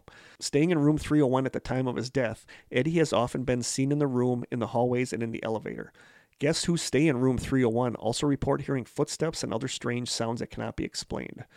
Though the elevator is regularly inspected and maintained, it often tends to activate itself going up and down the shaft when no one is near it at night. Always stopping on the 3rd floor, the elevator's ghostly activity usually occurs around 3 o'clock a.m. Of course. So that is the town of Cripple Creek. Wow. They have a ton of ghosts there, it sounds like. I'll say. So there you go, Colorado. I'm going to end this with I'm going to have to censor it a little bit, but a quote from John Fant. I believe he was a screenwriter or a poet. Okay. He says, quote, "So F you, Los Angeles, F your palm trees and your high-assed women and your fancy streets, for I am going home back to Colorado, back to the best damn town in the USA, Boulder, Colorado. Yeah, keep your high-assed women. High-assed women. So there you go. There is great. Colorado. Wow. Who knew? Who knew? I want to go there. I want to see the Slide Rock Boulder going up and down the mountains. So did we have a listener from Colorado that I think we have, yes. I don't remember who it was, but somebody does live in Colorado and wanted us to do. And like I said, I didn't think there would be a lot. I knew that Stanley was there, so you knew Stanley. But there's a lot of stuff. Wow. Yeah. Like Colorado is one of those states that I just always wanted to visit. Mm-hmm. Me too. But something freaks me out about like reports of people that go there and have a hard time breathing and stuff. Like when they elevation. live in, like go to Denver and stuff because of the elevation. That freaks me out for some reason. But like I just love Colorado. I have a lot of friends right now that live there and stuff. So I just love Colorado. Yeah, I would love to visit. I've never seen mountains like that. No. I mean, I've flown over the mountains. Yeah. I've been to Vegas where you can see them in the different distance. When I flew out to Arizona, I went over the Rockies. But I've never seen mountains like up close like that. I would love that. But I wish when I was younger, I would have done a road trip that way. So let us know. If you live in Colorado, let us know any experiences you've had. Yeah. And if you've been to the Stanley, I want to Yeah, if you've been to the Stanley, let us know. Cool. So there you go. Sweet. Questions? No, I have no questions for you. Do you want me to do a joke? Let's do a song. Let's maybe skip the question. Okay. Yeah, that's fine. I just thought of my song like 10 minutes ago, so. Did you really? Yeah, because I forgot until I've been thinking about it all week and I never settled on anything. Let me see. Maybe there's a super quick question. I'm going to have Colorado Rocky Mountain High. I had like a whole day. Okay. I could have read a joke and I could have read many jokes. Yes. This first one is just a comment. It's not a question. But this person, anonymous, said, I have to say that it took me a couple of podcasts to really appreciate your style, but now you are the first podcast I look for every week. Thanks for bringing everything you do to the table. Very entertaining. Thanks a bunch. We're an acquired taste. Thank you, listener. Glad you stuck around. Here's a really easy one. I don't remember. I think we did this one. What's your favorite flavor cake? Did we do that one? Yeah, because I said chocolate. Yes, and I said like angel for the confetti. Yep. Chocolate. Do you believe in reincarnation? And if you do, who or what do you think you were in a past life? I'll go first. I don't know. I don't believe in reincarnation. Even though there's so many, we did our episodes about reincarnation, and there's so many weird stories. I don't. I'm on the fence. But if I do, and this sounds weird saying it, but I think I was a girl in my past life because I'm very girly with stuff. You know what I mean? Like, yeah, your love of Little Mermaid. Well, no, but I'm like I feel like I'm very feminine minded. Sure. I've had so many of my female friends tell me that I'm more like you're more sensitive and emotional. Yeah, but I'm more like female minded. I'm more female minded than I am like a typical male. Do you know what I mean? Yeah, I do. So if it is true, I feel like I was a girl in my past life. What was I? Okay, so I'm on the fence because I feel like there are just stories that are so hard to discount. There are. Yeah. I like the idea of past lives too. Yeah. Like you've lived a completely different life in another time. But I just can't bring myself to agree with it. And I also feel like I don't belong in this era. Yeah. I feel like have much more of an old soul. I would prefer to live in simpler times. I don't know. What was I though? That I don't know if I could answer that. I was probably a scullery maid. Scullery maid. I don't know. I can't really say what I think I might have been. I've never really. I have to think about that more. That's a good question. But no, I kind of just don't buy it. I have a hard time with reincarnation. I don't know why, but I just do. Okay. Good questions. Yeah. Song choice. Song choice. Our category this week was a song with one word title. Mm-hmm. And you want to go first, or should I? You can. Okay, I had a hard time with this one because there's a lot of songs. So many. There are a lot of songs, but I'm going with one that you have mentioned several times. You're surprised I did not name this band yet during all of our stuff. Blue October? Yeah, Blue October. Like, I love the band Blue October. I've seen them 7 times now, I think, in concert, and they amaze me with how good they are. And when I was dating Natalie, because she's from Texas, and that's where Blue October kind of started. So she kind of got me into them. And then Aaron bought one of their CDs one day and said it sucked and he didn't like it. So he gave it to me. And then years later, he got it back, and now he's obsessed with the band. Oh, funny. He wasn't ready for him. Yeah. And following them from back when they kind of started, like Justin, the singer, had like bad, I want to say psychological issues and drug problems, and they were very dark. Like when you think back to Hate Me, the song Hate Me, which was like their first song that you kind of knew, that got to know them. Hate Me is like kind of a dark song. And even then, seeing them in concert back then, if he was having a bad day, it showed in the concert. Oh, like really? They would do a really lousy job, and he would be super, like, not good vibes. Like when you were in the audience, it was like not good vibes because it was very dark. I just want to say it was very dark. But then over the years, like he's gotten so much better. Like he's like one of the most uplifting people, and it just floors me to see how he's come. And I'm just really proud of him. And I'm going, like, seeing them in concert now is just amazing. Like I say it on here, but it is such a mixture of people in the crowd. Because you have some like goth looking people, you have people in their 60s, and people in flannel shirts and baseball hats, which is me. Yeah. And every time we go, we do the meet and greet, and he like has, because we've done it so many times, he kind of like knows us. And just talking to them, like during the meet and greet, they're like just they're not like move along. Yeah, you carry on a conversation with them, and they're genuinely they make time for you. Yes, they're interested in what you say and stuff. And it's last time we went, my friend Liz came with us, and she was wearing like your typical concert, like short, tight shirt and ripped jeans and stuff. And the guitarist saw her, and he's like, "Whoa!" And Justin is like, "Calm down," And they're just like super nice people. I just love them, and I'm just so proud of Justin and how he is now compared to back then. So I am going with the song "Home" by Blue October, because like even people said, like in the comments under the video, people are like, it's just hard to believe that the person that wrote Hate Me wrote this really like happy song about friends and family. So that is my song. I'm going to go with Home by Blue October, one of my favorite bands. Cool. I love the name Blue October. I do too. My song is called Hyper Ballad, and it's by Bjork. Oh, nice. I love Bjork. I'm a big fan. I'm not a fan of Bjork. I love but her.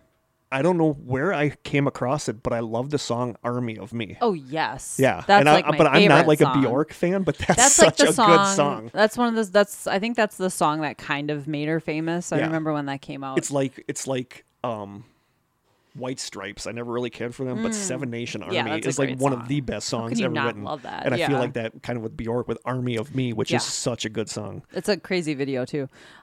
So Hyper Ballad, and I love Bjork because. What did you just do? No, I'm just trying to gesture, and I realize this sweatshirt is so big that you can't even see my hand.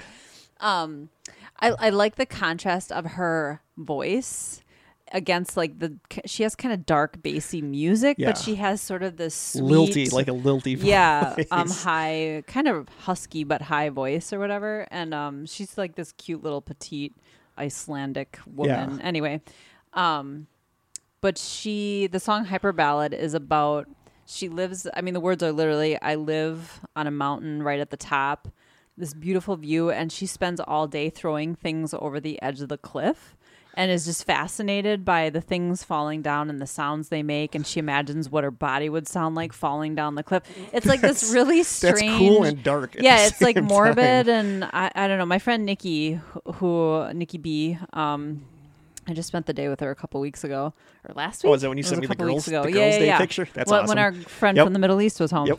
That's her like favorite Bjork song too, and there's just something so, I can't really explain it, but it kind of picks up the pace as it goes, and the music becomes more like, I don't know, it's hard to explain, but it has this progression, and it kind of has this peak at the end, and I don't know. Post that in the group because I want to listen to that one. I will. It's a great song. So cool. Yeah. Hyper Ballad by Bjork. Like. I'm excited to check that one out. Cool. Deets? Deets, yeah. Pickle joke or Deets? Dude, pickle joke. I'll do a pickle joke. Ugh, terrible pickle joke. Let's see.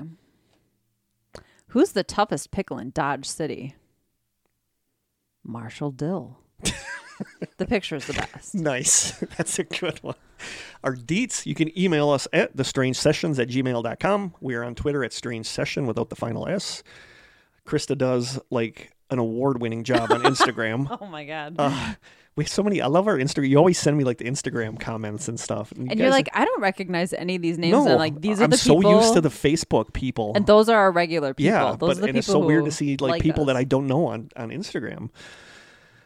You can send us postcards and snail mail to The Strange Sessions at P.O. Box 434, Manitowoc, Wisconsin, 54221-0434. And you can call our lonely little phone line at 920-443-9602. Yeah, we haven't had a voicemail in a while. Nope. Oh, I just got dizzy. I don't know. Okay. Might have been a Rocky Mountain High. I don't know, I just got weirdly dizzy. Is the elevation too high in my basement? I just got weirdly dizzy. And I think that's it for us. Cool. Next episode will be a mini mystery. Yep. So I love those. Me too. I think that's it. Cool. I do not recommend sour licorice whips with a spicy taco sauce on them. And I think anything else? No, I think that's it. I think from Krista and I down in the strange cellar. I almost said from the old school media studio. Oh, funny. But down from the strange cellar. Until next time, stay strange.